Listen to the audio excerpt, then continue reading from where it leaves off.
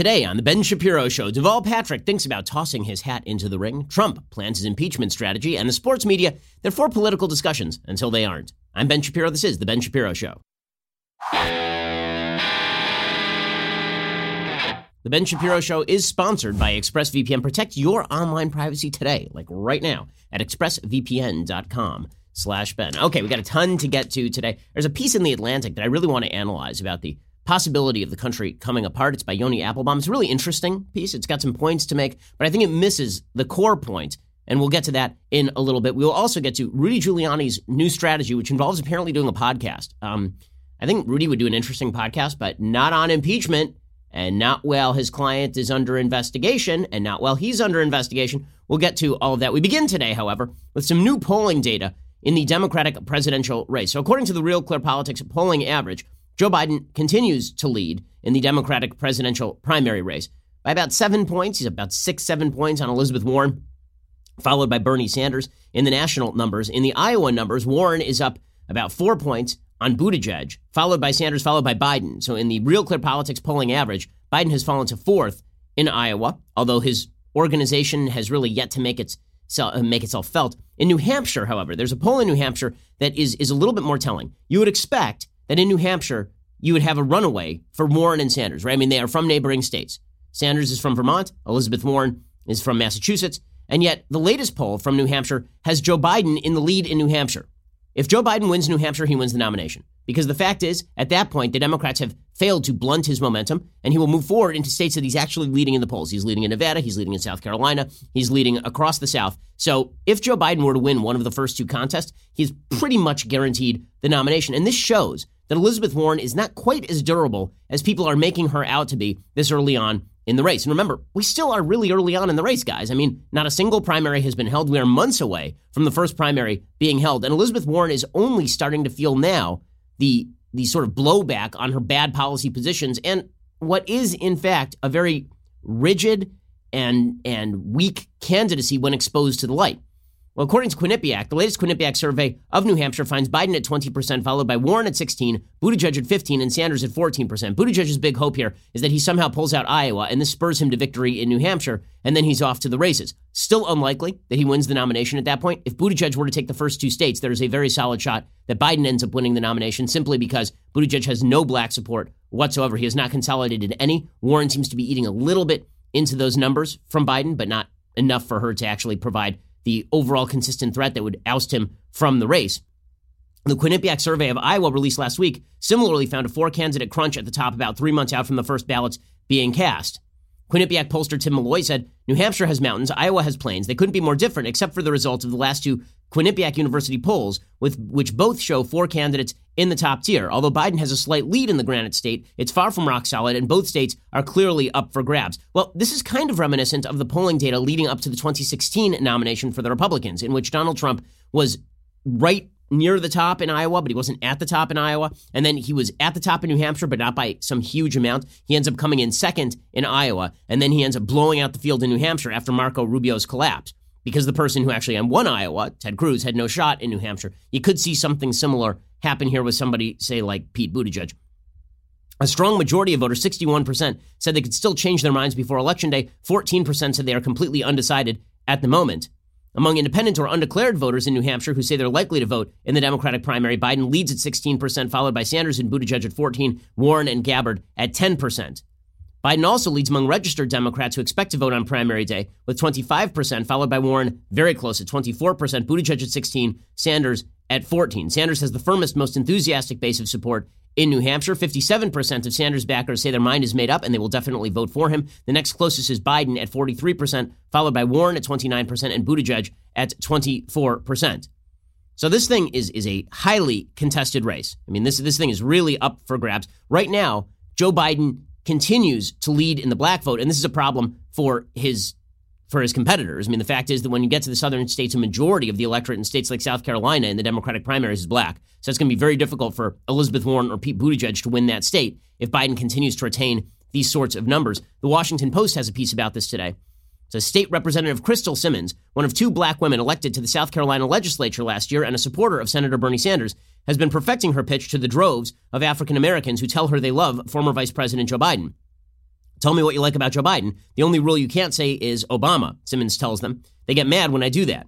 But of course, that is exactly why Joe Biden is popular, right? He was Obama's VP for 2 terms. You would assume that would have some hangover impact with regard to the electorate. In fact, that's his entire pitch. If you were still senator from Delaware, nobody would care. You'd just be running another quixotic campaign for the presidency. The fact that he was Obama's VP is effectively his entire pitch. We'll get to more of this in just 1 second. First, let's talk about how easy it is to rack up that credit card debt. You take out that credit card and you figure, okay, I'll be able to pay this thing off. And then you fall just a little bit behind. And suddenly you're getting charged at 20% per month because the credit card rates, once you actually don't pay them off, pretty exorbitant. Well, it's easy to fall into debt. It is harder to get out of that debt. And this is why you may need Lending Club. With Lending Club, you can consolidate your debt or pay off credit cards with one fixed monthly payment. Lending Club has helped millions of people regain control of their finances with affordable fixed-rate personal loans. No trips to a bank, no high-interest credit cards. Just head over to lendingclub.com, tell them about yourself and how much you want to borrow. Pick the terms that are right for you. If you're approved, your loan is automatically deposited into your bank account in as little as a few days. Lending Club is the #1 peer-to-peer lending platform with over $35 billion in loans issued. Again, very easy to get into debt, a lot harder to get out of it, which is why you should consolidate that debt and do the responsible thing. Check out my friends over at lendingclub.com/Ben. You can check your rate in minutes, borrow up to $40,000. That is lendingclub.com/Ben, lendingclub.com/Ben. All loans made by WebBank, member FDIC, equal housing lender. Go check them out, lendingclub.com/Ben. Okay, so as the Washington Post points out, The Sanders is working frantically to narrow Biden's commanding lead among South Carolina's African Americans, who make up just under 2/3 of the state's Democratic voters, which is a huge number. Rather than attack Biden directly, his rivals are mostly deploying tactics that include church visits and tailgate parties, holding private conversations, teaming up with young influencers who can spread the word. Warren, Sanders, and Buttigieg have each faced obstacles attracting support from black voters, a challenge that has been apparent as each has drawn increasingly large and excited, albeit mostly white crowds, to campaign events. Biden has held a wide lead in South Carolina since he entered the race, the beneficiary of wide name recognition, decades of trips to South Carolina, and a stamp of approval earned serving in the White House under Barack Obama. Warren is trying to appeal to black women. It's not really succeeding. Buttigieg and Sanders are aiming at younger activists. That's not really succeeding. And that means that Biden has a commanding lead among black voters in the Democratic primaries, which is exactly the coalition you need in order to win the nomination. This is why Barack Obama was the 2008 nominee and why Hillary Clinton was the 2016 nominee. She had much more black support than did Bernie Sanders, who actually won among white voters in 2016. Well, the problem is that if you are a top line, top of the party Democrat, and you look at this field and you're saying, okay, on the one hand, you got radical Elizabeth Warren.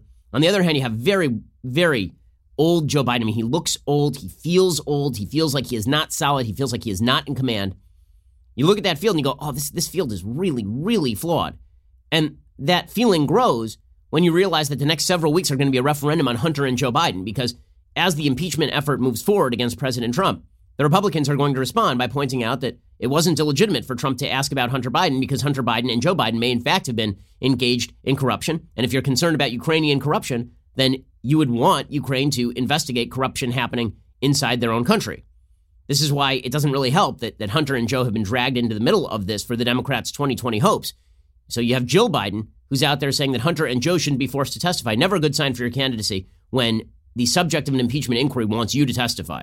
This, I think, has been Donald Trump.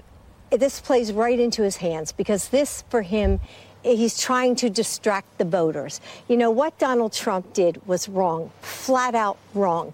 Calling a foreign leader and asking them, and holding back foreign aid unless he investigated my husband and my son. That is just flat out wrong. And I think that the American people see that. I think the people in Congress see that, and they're going to stand up to him. Okay, never a good look for the Biden campaign. And then you look at the other candidates in the race, and they are similarly not great. You got Elizabeth Warren, who continues to make her pitch basically Bernie Sanders, but nastier and more vicious.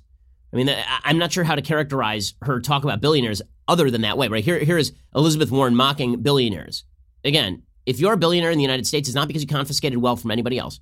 It's because you involved yourself in an enormous number of consensual transactions that bettered both parties. And the fact that Elizabeth Warren has basically made her platform ripping on rich people when she's worth $12 million says a lot. Here's Elizabeth Warren being a radical.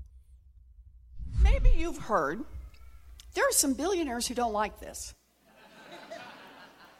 Yes, they've been interviewed on TV, I've noticed lately.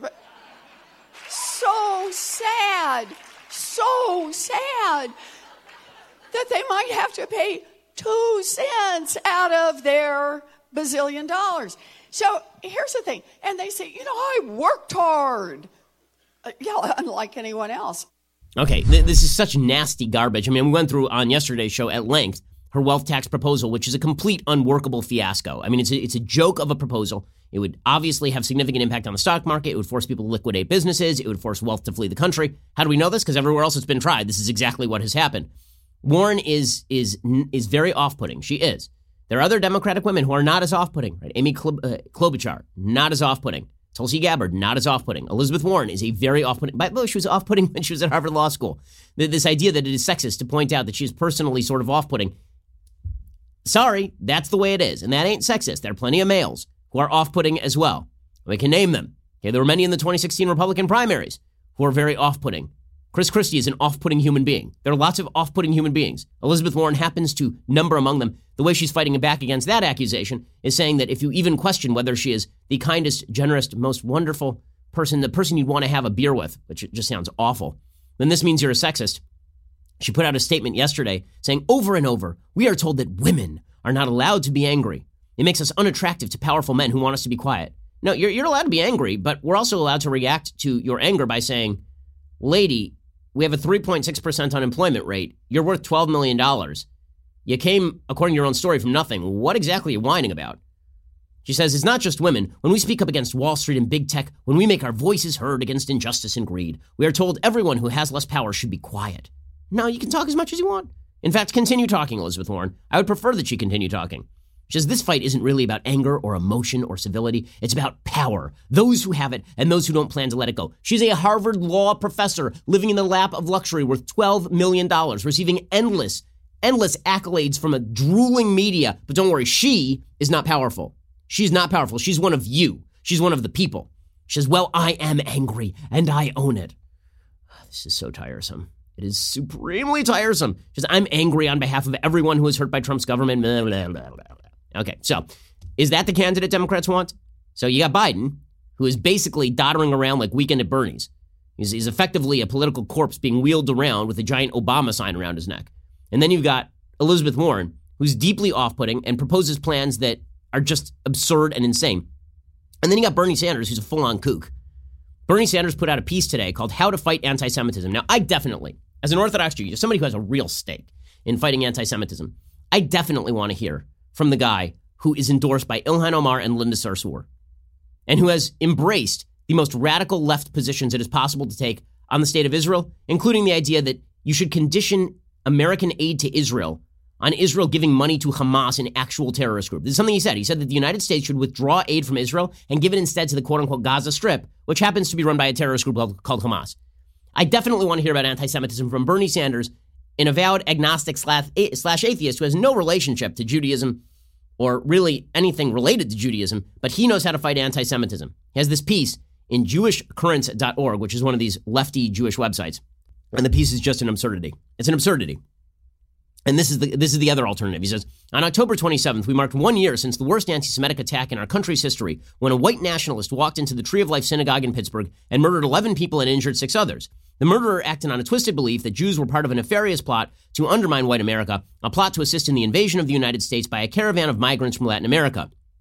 This vicious lie about an invasion had been repeated endlessly in right-wing media, on Fox News, across the internet, and most disgracefully by the President of the United States. Yes, President Donald Trump's own words helped inspire the worst act of anti-Semitic violence in American history. So now he's blaming Trump for the Tree of Life massacre. I wonder, who's responsible for the attempted shooting of congressional baseball players, congressional Republicans playing baseball on a softball field? Who's responsible for that, Bernie Sanders? It seems like that guy was quoting you. So if we're going to play this game, then you got some blood to answer for yourself. I mean, if this is the new standard. But don't worry, the piece gets worse. He says, the threat of anti-Semitism is not some abstract idea to me. It is very personal. It destroyed a large part of my family. Right, like every other Jew. He has family members who were killed in the Holocaust. This is true of every Jew. This does not grant you absolute license to hand over your foreign policy to actual, honest-to-God, day-to-day anti-Semites like Ilhan Omar, which is exactly what he has done. He says, I'm not someone who spends a lot of time talking about my personal background because I believe political leaders should focus their attention on a vision and agenda for others rather than themselves. But I also appreciate it's important to talk about how our backgrounds have informed our ideas, our principles, and our values. And then he talks about how he's a proud Jewish American, which is the first time I've heard him mention this, by the way. He doesn't really talk about it a lot because, again, his relationship with Judaism is strained at best. And then he talks about his father immigrating from Poland to the United States in 1921. And he talks about his family being slaughtered by the Nazis, which, of course, is true, as I say, for virtually every Jew has relatives whose extended family was slaughtered in Europe. And then he gets to the point. He says, anti-Semitism is rising in this country. According to the FBI, hate crimes against Jews rose by more than a third in 2017 and accounted for 58% of all religion-based hate crimes in America. A total of 938 hate crimes were committed against Jews in 2017, up from 684 in 2016. The New York Police Department reported in September that anti-Semitic hate crimes in New York City have risen by more than 63% in 2019 and make up more than half of all reported hate crimes. Just last week, on November 4th, we learned that federal authorities had arrested a man in Colorado they believe was involved in a plot to bomb one of the state's oldest synagogues. This wave of violence is the result of a dangerous political ideology that targets Jews and anyone who does not fit a narrow vision of whites-only America. Okay, so a couple of things. One, he is correct that there are white supremacist anti-Semites. I know. I mean, earlier this year, one of them was arrested for threatening me and my family by the FBI. So yes, I am very, very well aware of these people. In fact, I speak about them publicly. I'm very, very well aware of white supremacists and their anti-Semitism. However, to suggest that that is the only threat to Jews in America is absurd. He himself cites the New York Police Department statistics on hate crimes against Jews rising 63% in 2019. Not a single one of those hate crimes has been linked to a white supremacist. Not a single one. The New York City police have said that has nothing, that uptick is happening in non-white communities, demographically speaking. So he is just ignoring a large portion of anti-Semitism in the United States because it doesn't fit his agenda, because he would prefer to side with, actual anti-Semites, people like, again, Ilhan Omar and Linda Sarsour, both of whom have endorsed Bernie Sanders. We'll get to more of this absurdity because Bernie Sanders is a crazy old kook who just says ridiculous things and happens to be a damn liar on this particular issue. We'll get to more of that in 1 second. First, you know how easy it is for people to get a hold of your personal information? Well, I am a prominent public figure, which means that lots of people are constantly searching for my information online. I'm sure there are hackers who are seeking to get into my email, my credit cards. And that is why I use a VPN. I use ExpressVPN. Now, you don't have to be a prominent personality for people to want to hack your info. People want your credit card info. Big tech wants to follow you around, make money off your data. The government wants to follow you around, keep tabs on you. This is why you should be using a VPN too, and you should be using ExpressVPN. Right now, you need to act to protect yourself from hackers, the government, big tech, with ExpressVPN. Just get it done. You might be thinking security threats don't affect you personally. Wrong way of thinking about it. Not using ExpressVPN is like you leave your front door unlocked every night. Well, it's good until it isn't, right? Not using a VPN, it works until it doesn't. One of the easiest ways to secure your internet data is with ExpressVPN. You click one button on your computer or smartphone, and you are now protected. So, the only question is, why haven't you gotten ExpressVPN yet? I mean, seriously, go protect yourself. Visit my special link right now, expressvpn.com/Ben. Get an extra 3 months of ExpressVPN for free. Protect your internet today with the VPN I trust to keep my data safe. Go to expressvpn.com/Ben to get started. Okay, so to continue with this idiotic Bernie Sanders piece. He says, the wave of violence is the result of a dangerous political ideology that targets Jews and anyone who does not fit a narrow vision of a whites-only America. We have to be clear that while anti-Semitism is a threat to Jews everywhere, it is also a threat to democratic governance itself. The anti-Semites who marched in Charlottesville don't just hate Jews. They hate the idea of multiracial democracy. They hate the idea of political equality. They hate immigrants, people of color, LGBTQ people, women, and anyone else who stands in the way of a whites-only America. So watch what the trick that Sanders is playing here is he says anti-Semitism is not unique. It is not a unique type of hatred that spans the political horizon. Instead, it is just a subset of white supremacist racism. So that's the only type of anti-Semitism they should focus on. That way he can still ally with people of color who happen to be vicious anti-Semites, like Rashida Tlaib and Ilhan Omar, both of whom have endorsed Sanders. He says, this is the conspiracy theory that drove the Pittsburgh murderer, that Jews are conspiring to bring immigrants into the country to replace Americans. And it is important to understand that this is what anti-Semitism is, a conspiracy theory that a secretly powerful minority exercises control over society. That's true, what he is saying. I mean, like, if somebody were to say, it's all about the Benjamins. If somebody were to say that Congress is basically a Zionist-controlled entity. If somebody were to say that Israeli lobbyists control Congress, or that Israel hypnotizes the world, right? It might fall in that category. And then they might endorse Bernie Sanders, because those are all basically paraphrases of Ilhan Omar. He says, like other forms of bigotry, anti-Semitism is used by the right to divide people from one another and prevent us from fighting together for a shared future of equality, peace, prosperity, and environmental justice. Again, playing that trick of subsuming anti-Semitism under the rhetoric of broader anti-discrimination, which of course is a lie. You know, Tolstoy famously suggested at the beginning of Anna Karenina that happy families are all happy in the same way, unhappy families are all unhappy in different ways. Okay, well, the fact is that not all racisms are the same, meaning they're all evil, they're all wrong, but they have different components to them. And treating anti-Semitism the same way you would treat anti-black racism is a category error. They're not the same. They have different people who promote them, not exactly the same thing. He says, opposing anti-Semitism is a core value of progressivism, which is, of course, why he's hanging out with Linda Sarsour. He says, it's very troubling to me that we are also seeing accusations of anti-Semitism used as a cynical political weapon against progressives. So if you mention Ilhan Omar, now you're misusing anti-Semitism, says Bernie Sanders. One of the most dangerous things Trump has done is to divide Americans by using false allegations of anti-Semitism, mostly regarding the U.S.-Israel relationship. We should be very clear, it is not anti-Semitic to criticize the policies of the Israeli government. Okay, that's true.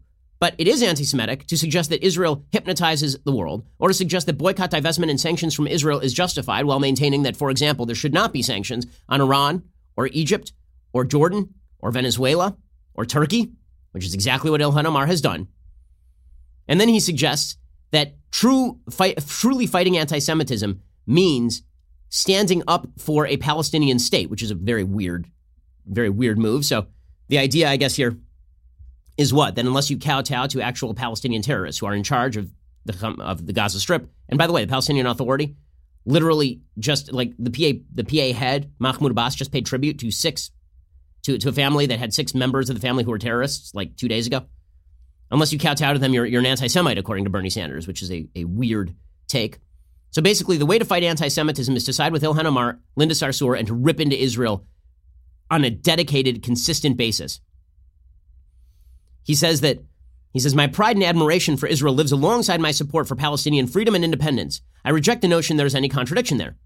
I mean, there isn't, so long as the Palestinians were to be led by, people who actually care about freedom and independence as opposed to murdering Jews wholesale. He has yet to find that leadership. He says the forces fomenting anti-Semitism are the forces arrayed against oppressed people around the world, including Palestinians. The struggle against anti-Semitism is also the struggle for Palestinian freedom. Okay, that one you're gonna have to show your work there. My goodness, the struggle against anti-Semitism is also the struggle for Palestinian freedom. Literally, if you go to Israel and you drive on the road to Hebron, hey, there are signs on the road, and the signs will show you a black arrow if you stay on the road, like keep driving straight, and then there's a red arrow if you go off the side of the road. There's a big red sign that says this area is governed by the Palestinian Authority. It is dangerous, and we cannot guarantee your safety because if you drive in there with an Israeli license plate, they will pull you out of your car, and there's a good shot you get killed. So let me get this straight. Fighting anti-Semitism requires what? Giving authority to Hamas and the Palestinian Authority? That's exactly what Sanders said. So this is the other Democratic candidate? So you got Bernie Sanders, who's a full-on nut job, who is supported by Ilhan Omar and Linda Sarsour, but says he's fighting anti-Semitism. And then you've got Joe Biden, old slow Joe. And then you've got Pete Buttigieg, who is hyper-articulate. I mean, he's good at what he does. The problem is that when Matt slips, he's just as radical as any of these other cats. I mean, he will spend his time ripping on anybody who believes traditionally in the Bible and suggest that Pastor Pete is going to teach all of us about how to get to heaven by ignoring large swaths of the Old and New Testaments, which is exciting stuff. So that's your field, and this is how you get to Deval Patrick saying he's going to throw his hat in the ring. We'll get to that in just 1 second.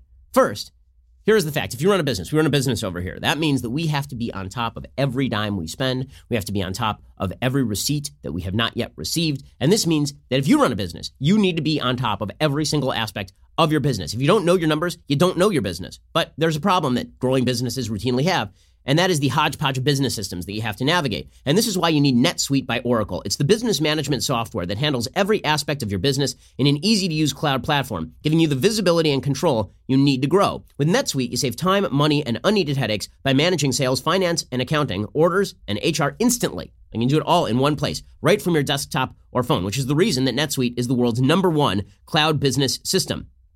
Again, you need to know everything about your business if you want to be profitable in a competitive business environment. And this is why you should be using NetSuite. Right now, NetSuite is offering you valuable insights with a free guide, 7 key strategies to grow your profits at netsuite.com/Shapiro. That's netsuite.com/Shapiro. To download your free guide, 7 key strategies to grow your profits, netsuite.com/Shapiro. Go check them out right now. Okay, so in the midst of all this, Democrats increasingly are going, okay, this field stinks. And this is why Michael Bloomberg said that maybe he's going to jump in. And now you've got former Massachusetts Governor Deval Patrick, who's apparently considering a presidential run.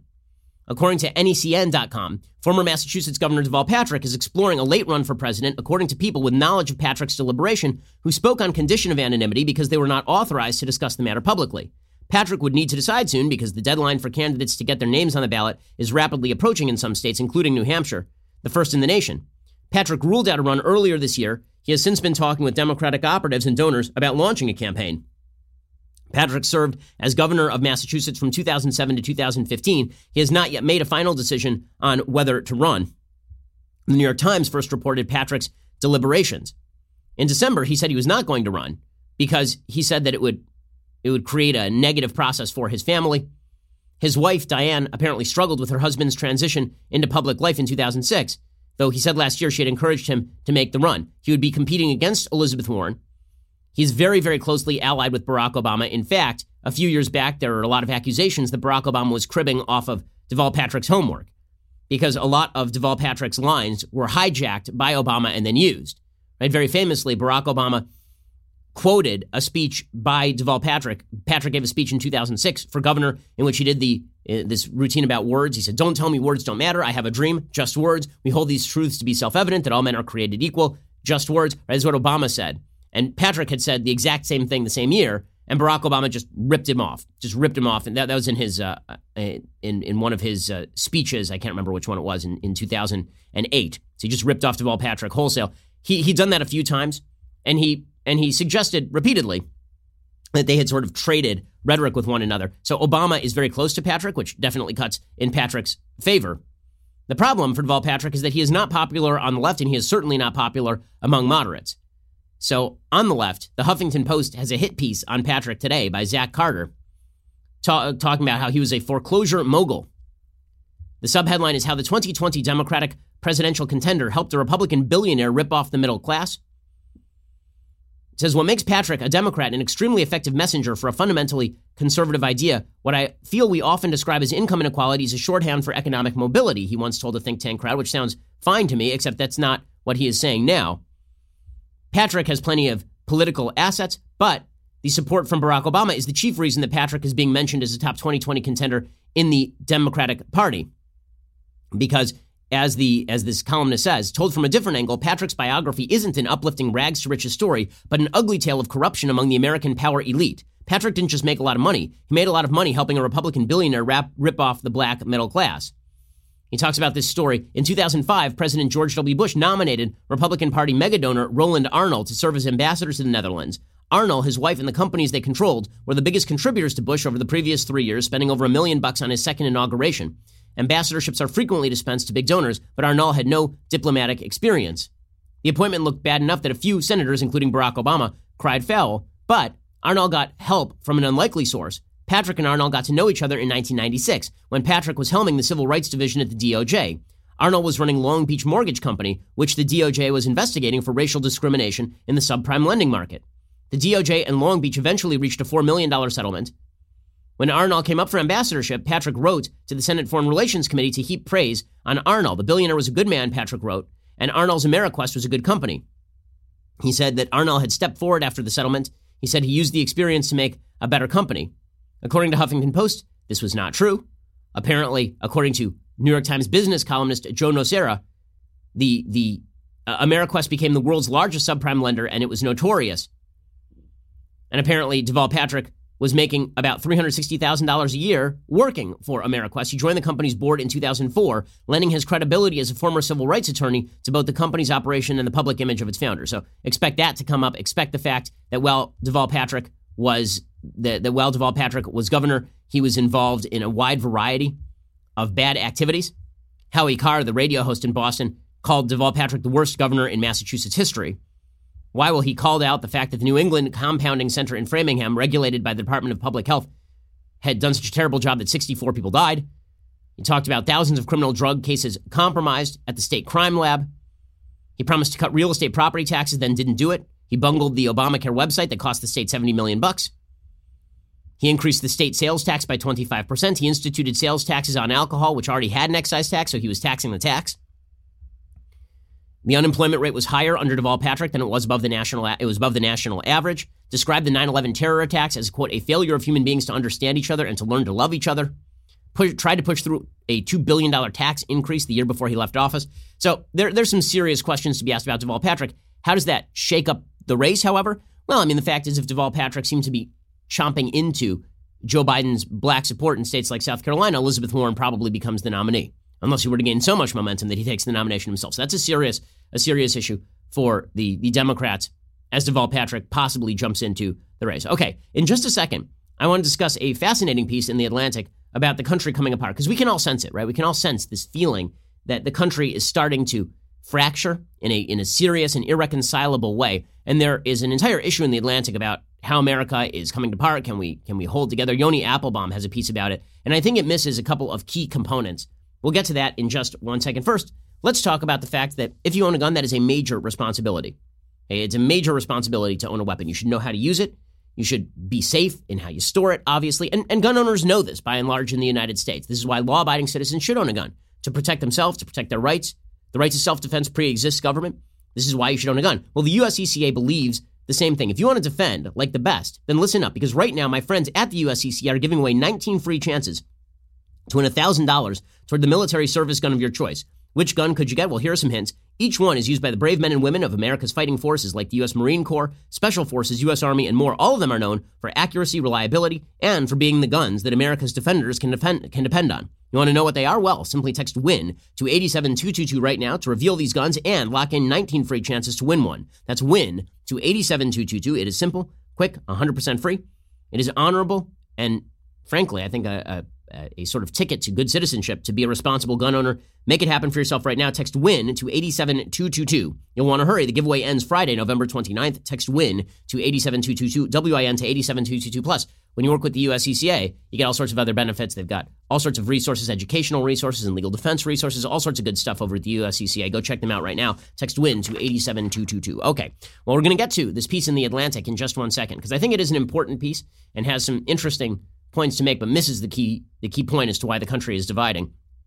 We'll get to that in just 1 second, but first you have to subscribe. If you're not already a subscriber, you're really missing out. Head on over to dailywire.com/subscribe. For as little as $10 a month, you get our articles ad-free, access to all of our live broadcasts, our full show library, select bonus content, and our exclusive Daily Wire app, which is a pretty great feature if you haven't checked it out yet. If you choose that new all-access plan, you'll get that, plus the legendary Leftist Tears Tumblr and our brand new Ask Me Anything style discussion feature that allows you to engage our hosts, writers, and special guests on a weekly basis. So stop depriving yourself. This is America.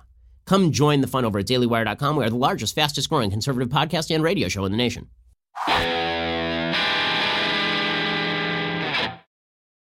So as I say, The Atlantic has a big issue coming out called How to Stop a Civil War. Suffice it to say, they don't know the answer. But there is an interesting piece from Yoni Applebaum called How America Ends. A tectonic demographic shift is underway is the subtitle. Can the country hold together? And it's a fascinating piece because he basically suggests that the big thing that is driving American disunity at this point is the demographic shift. The fact that America is becoming less white is really his argument. He says, Trump's apocalyptic rhetoric matches the tenor of the times. The body politic is more fractious than at any time in recent memory. Over the past 25 years, both red and blue areas have become more deeply hued, with Democrats clustering in cities and suburbs, and Republicans filling in rural areas and exurbs. In Congress, where the two caucuses once overlapped ideologically, the dividing aisle has turned into a chasm. And then he talks about how Americans dislike each other more and more, don't want their friends and family marrying members of the opposite political party, for example.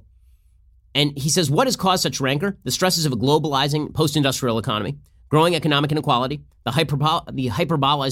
hyperbolizing force of social media, geographic sorting, The Democratic provocations of the president himself, as in Murder on the Orient Express, every suspect has had a hand in the crime. But the biggest driver, says Yoni Applebaum, might be demographic change. The United States is undergoing a transition perhaps no rich and stable democracy has ever experienced. Its historically dominant group is on its way to becoming a political minority, and its minority groups are asserting their co-equal rights and interests. Okay, now here is where Applebaum starts to miss the point. If it were just about members of minority groups asserting their co-equal rights and interests, I don't think there'd be a huge argument here. I mean, everyone of good heart is in favor of, thinks that ending Jim Crow was a very, very good thing, for example. Nobody wants discrimination by the government enshrined in law. Nobody is in favor of that. Nobody likes racism, right? I mean, but what he is basically saying, and this is where he misses the point, is he suggests that the real reason that all this is happening is white people are pissed that non-white people are going to become the demographic majority at some point in the next 20 to 30 years in the United States. Now, as I've said on the program and elsewhere, I don't care about the skin color of people in the country. I don't care whether the majority is white. I don't care whether the majority is brown. That doesn't make any difference to me. I care about the ideology of the majority. I care about the philosophy of the individuals who compose the majority. I don't think we ought to think of Americans as various groups of voter blocks, black voter blocks and Hispanic voter blocks. I think that every American is an individual. I thought that was one of the bases of the Declaration of Independence and the Constitution of the United States. And yet what the left has done, and this is where they're missing the point, what the left has done is they've made exactly this argument, that basically the story of America is a story of a white majority cramming down its patriarchal assertions on minority groups. And the story of the last half century is those minority groups now fighting back, in effect, to establish their rights. That's not really true. That's not really true. The story of America is about excellent and eternal founding principles, which were not lived up to by the founders or by generations of Americans, and the gradual imposition of those principles more and more broadly over time. That means that we're all part of the same story. But the story that Applebaum is telling is a different story. He's telling a story where there is basically a powerful majority that is now being overthrown by a powerful minority, which is becoming a majority. And so the majority is just going to have to get used to becoming a minority. Well, what happens to the idea that we're all part of one country and that we hold similar principles? Right? That's where the fusion lies. That's the only thing that's going to hold together the country. Now, I'm working on a book right now all about the disintegration of the country. And one of the things that I assert is that the only way a country can last is if the nation believes that it has a common history and culture and language. And the left has been forcibly disabusing Americans of this notion, saying that we don't have a common history, right? America wasn't founded in 1776, it was founded in 1619. That we don't have a constitutional culture. Free speech is just a tool of the patriarchy. Free speech is actually not about each individual citizen being able to speak freely. It's really about the powerful cramming down their interests on everybody else. Language itself has been twisted this way. We assert that the rules of linguistic use have to change because the majority has been using language to its own advantage. Using he and she as biological pronouns is in fact discrimination. But what the left sees is a bunch of white people who don't like demographic change. That's not accurate.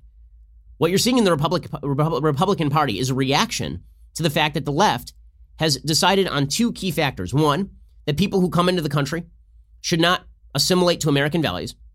Now, here's the reality. People who are coming into the country are assimilating. They are. I mean, the studies show that they are learning the language. Hispanic immigrants to the United States are learning the language just as fast as other immigrants to the United States have in the past. But there's a giant welfare system in the United States, and it turns out that new immigrants take advantage of that welfare system in a way that old immigrants didn't, because the welfare system didn't exist in 1900. It does exist now. So that means that the interests have changed a little bit. It is also true that the left has basically pushed harder and faster for infringements of basic rights. So let's say that the right and the left agreed on basic American rights, and this were just a question of everybody assimilating into those notions of rights. Then demographic change wouldn't be a problem. The demographic change that a lot of people on the right seem to be worried about is really not a demographic change. It's an ideological change. There's a suspicion on the right that people on the left are specifically looking to bring people into the country who actually agree with the left and not with the right about fundamental American values, and then reshift the political landscape along those lines. And that's what the right fears. And not without reason, because this seems to be what the left is doing. Right? The left has not stopped pushing against fundamental American rights. There is a basic disagreement on the nature of what America should be and what our founding values are, and whether those founding values should be overthrown. And the demographic change just plays into that. It just plays into that basic division. If that division didn't exist, no one would care about the demographic change. What the left is suggesting, though, is if we change the values of the country if we try to overthrow the First Amendment and the Second Amendment and the Fourth Amendment and the Fifth Amendment, if we try to overthrow all of those amendments, and if we bring in immigrants who are more likely to vote with us on all of those specific issues, that the reason that the right objects to that is because of the color of those immigrants' skin. That's not true. The reason that many on the right are objecting to that is because the left is seeking to infringe upon rights that we hold dear, and then they're expanding the immigration pool in order to make that happen. Right? That's a question of ideology. That's not a question of race. That's a question of ideology, not a question of race. But according to Yoni Applebaum, it's a question of race. This is why I say that the piece misses the point. He says the biggest driver of this division might be demographic change. The United States is undergoing a transition perhaps no rich and stable democracy has ever experienced. Its historically dominant group is on its way to becoming a political minority. Yet these precedents, if there are precedents for such transition, they lie here in the U.S., where white Englishmen initially predominated, and the boundaries of the dominant group have been under negotiation ever since. Yet these precedents are hardly comforting. Many of these renegotiations sparked political conflict or open violence, and few are as profound as the one now underway. Okay, but the fact is that those definitions were expanded. The definitions were expanded. Why? Because the definition itself was not supposed to change. The application of the definition changed. Right? The rights of Englishmen, right? Those were expanded to include people who are not Englishmen, people who are not white, people who are not male, people who are not property owners, right? They were expanded. The definition's application was expanded, but the definition itself was not supposed to change. What's happening right now is that the left is changing the definition of citizenship itself. And then they're suggesting that what the right actually objects to is the expansion of the application of the definition. That's a completely different argument. And it happens not to be an honest argument. According to Yoni Applebaum, he says within the living memory of most Americans, a majority of the country's residents were white Christians. That is no longer the case, and voters are not insensate to the change. Nearly a third of conservatives say they face a lot of discrimination for their beliefs, as do more than half of white evangelicals. Well, by the way, you can see that happening he seems to be suggesting that is chimerical. That is obviously not true. I mean, the fact is that the people who are leading the institutions of our culture are people who actively do attempt to discriminate against Christians. There's a story today about some scientific group that has decided to oust BYU from the science group. Why? Because BYU still holds by traditional values on sexuality. But Yoni Applebaum says more epochal, like EPOCHAL, than the change that has already happened is the change yet to come. Sometime in the next quarter century or so, depending on immigration rates and the vagaries of ethnic and racial identification, non-whites will become a majority in the U.S. For some Americans, that change will be cause for celebration. For others, it may pass unnoticed. But the transition is already producing a sharp political backlash exploited and exacerbated by the president. In 2016, white working-class voters who said that discrimination against whites is a serious problem, or who said they felt like strangers in their own country, were almost twice as likely to vote for Trump as those who did not. Okay, that is not because of race. Okay, that is because of the left's attempts to rewrite what it means to be an American, and then suggest that if you object to that, you're a racist. Yoni Applebaum says in 2002, the political scientist Roy Teixeira and the journalist John Udis published a book, The Emerging Democratic Majority, which argued that demographic changes, the browning of America, along with the movement of more women, professionals, and young people into the Democratic fold, would soon usher in a new progressive era that would relegate Republicans to permanent minority political status. The book argued, somewhat triumphantly, that the new emerging majority was inexorable and inevitable. But many conservatives surveying demographic trends are concluding that Teixeira wasn't wrong. They can see the GOP's sinking fortunes among younger voters and feel the culture turning against them, condemning them today for views that were commonplace only yesterday. They are losing faith they can win elections in the future. With this comes dark possibilities. Okay, but that's not a racial point. The reason that Republicans are fearful of losing elections in the future more so than maybe any time in recent history is because the consequences of losing an election may mean losing your basic freedoms. You have Obama administration State Department officials writing that he wants to overthrow. Richard Stelter wrote this in the Washington Post. That he wants to, or Stengler, he wrote in the Washington Post that he wanted to see the First Amendment overthrown in favor of hate speech regulation in the United States. That makes me more fearful than any number of immigrants of any color. According to The Atlantic, the history of the United States is rich with examples of once dominant groups adjusting to the rise of formerly marginalized populations, sometimes gracefully, more often bitterly, and occasionally violently. Partisan coalitions in the U.S. are constantly reshuffling, realigning among new axes. Once rigid boundaries of faith, ethnicity, and class often prove malleable, issues gain salience or fade into irrelevance. Yesterday's rivals become tomorrow's allies. But sometimes that process of realignment breaks down. Instead of reaching out and inviting new allies into its coalition, the political right hardens, turning against the democratic processes it fears will subsume it. A conservatism defined by ideas can hold its own against progressivism when in converts to its principles and evolving with each generation. A conservatism defined by identity politics reduces the complex calculus of politics to a simple arithmetic question, and at some point the numbers no longer add up. Now, if the argument here is that Republicans and conservatives should try appealing to every demographic group, I totally agree with that, obviously. Totally agree with that. And I think most Republicans agree with that. Most conservatives agree with this. Most conservatives are interested in pushing forward. Most conservatives are interested in pushing forward their case into minority community. Like, I spoke at the California Republican Party annual event, the convention, the CRP convention 2011 maybe, and I was encouraging people in the crowd to learn Spanish, not because I don't think that people should speak English, but I think that the language of conservatism is not relegated to English. So everybody should want to reach into new demographic communities. The problem is that what the left is playing a trick. And the trick is that if you object to the rise of the left ideologically, and if you object to the left's immigration policy on the basis that you believe that the left is attempting to import people who agree with them rather than people who are going to agree with basic constitutional principles, that's a racial thing. It's not a racial thing. It's not an ethnic thing. And making it into a racial and ethnic thing is actually a pretty strong Democrat pitch, right? They try to say that if you disagree with the Democrats, what you really disagree with is the racial movement of the country.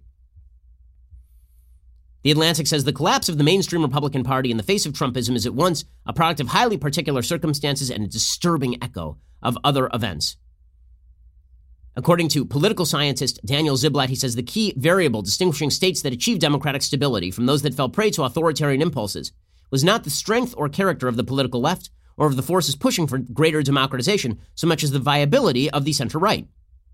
A strong center-right party could wall off more extreme right-wing movements, shutting out the radicals who attack the political system itself.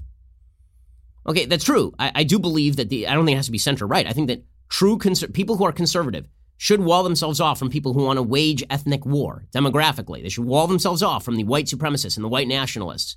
And people believe that demographics is destiny. But in order to make that argument, the left is also going to really have to stop pushing for radical policies that overthrow rights and then suggesting that opposition to their agenda is racism, because that drives people right into the arms of the bad guys. So this is where I say that the Atlantic misses the point. If you actually want the country to come back together, then it's not just about the center-right standing up against racism. I do that every day here on the program. I make full speeches about it at Stanford University. It's something that is imperative. But it's not just about that. It's about the left stopping its full-scale quest to break down the Constitution.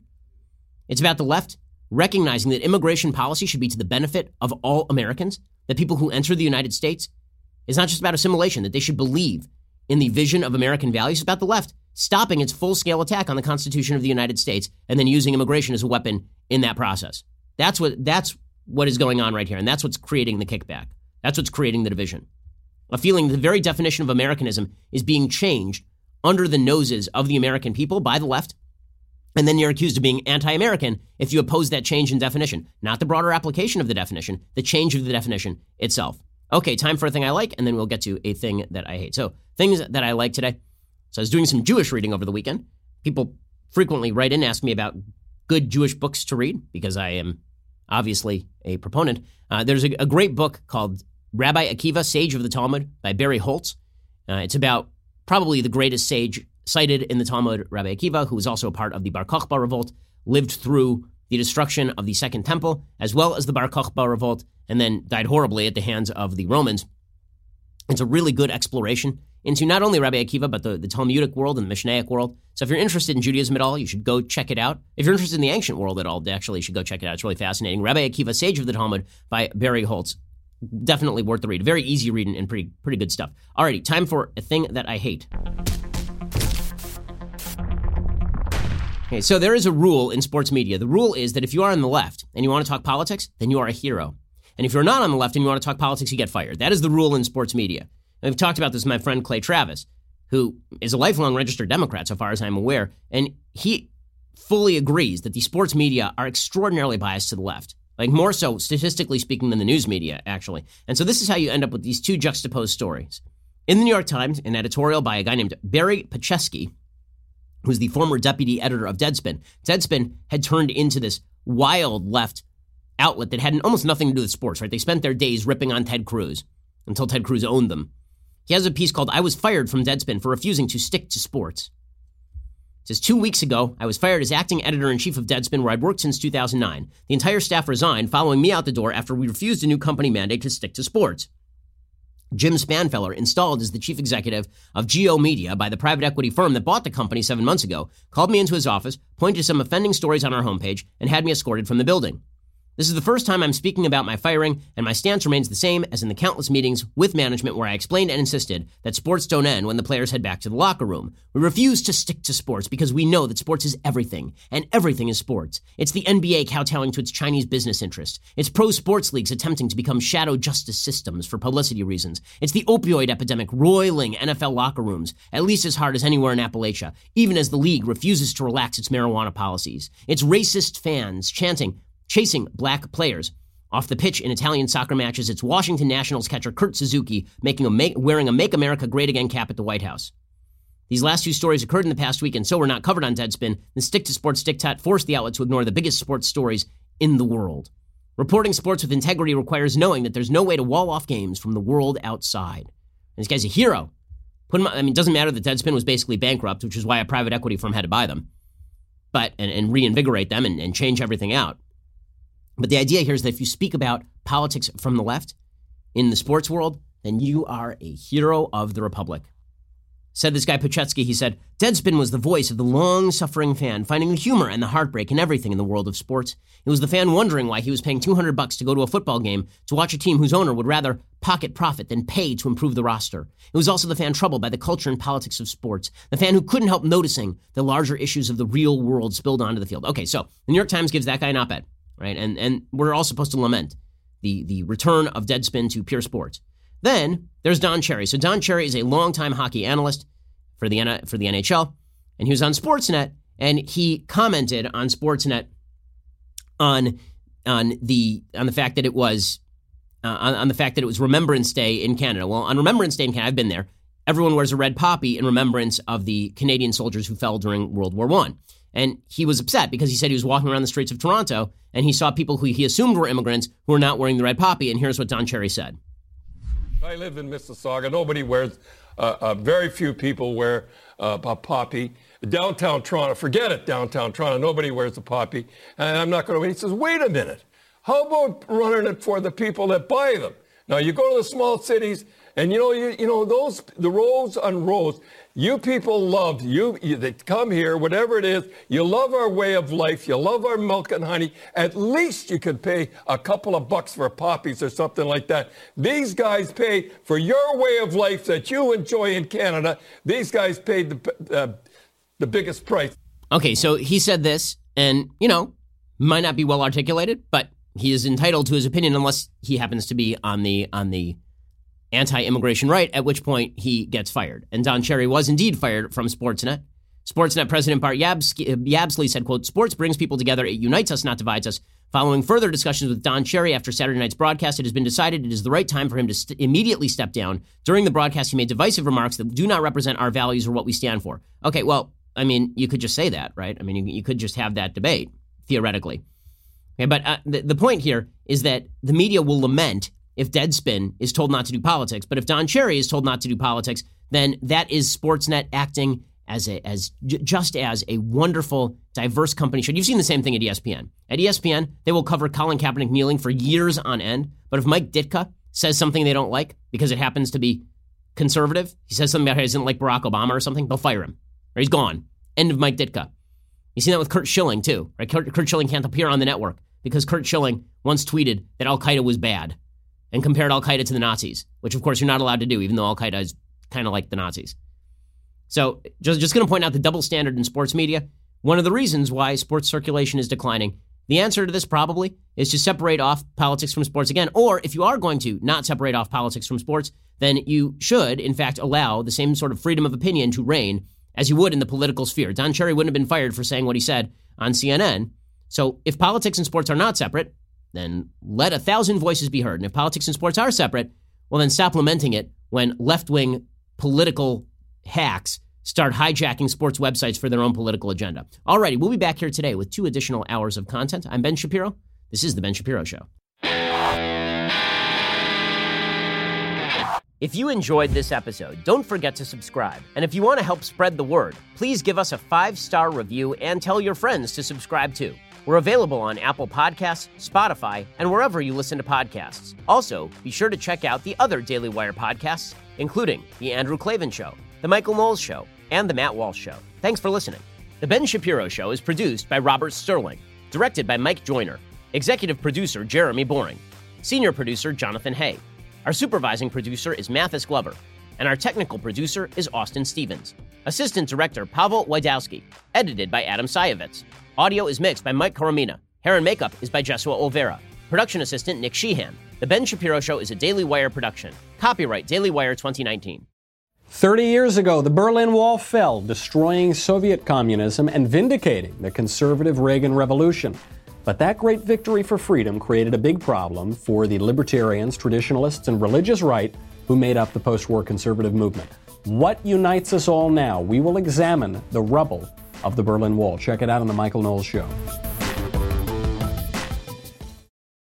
We'll get to more on this in just 1 second. First, Pure Talk believes in American values, and that free should mean, like free. So when you switch to Pure Talk today, you'll get a free Samsung 5G smartphone. There's no 4-line requirement, no activation fee, just a free Samsung that's built to last with a rugged screen, quick charging battery, and top-tier data security. Qualifying plans start at just $35 a month for unlimited talk, text, 15 gigs of data, and a mobile hotspot. Pure Talk gives you phenomenal coverage on America's most dependable 5G network.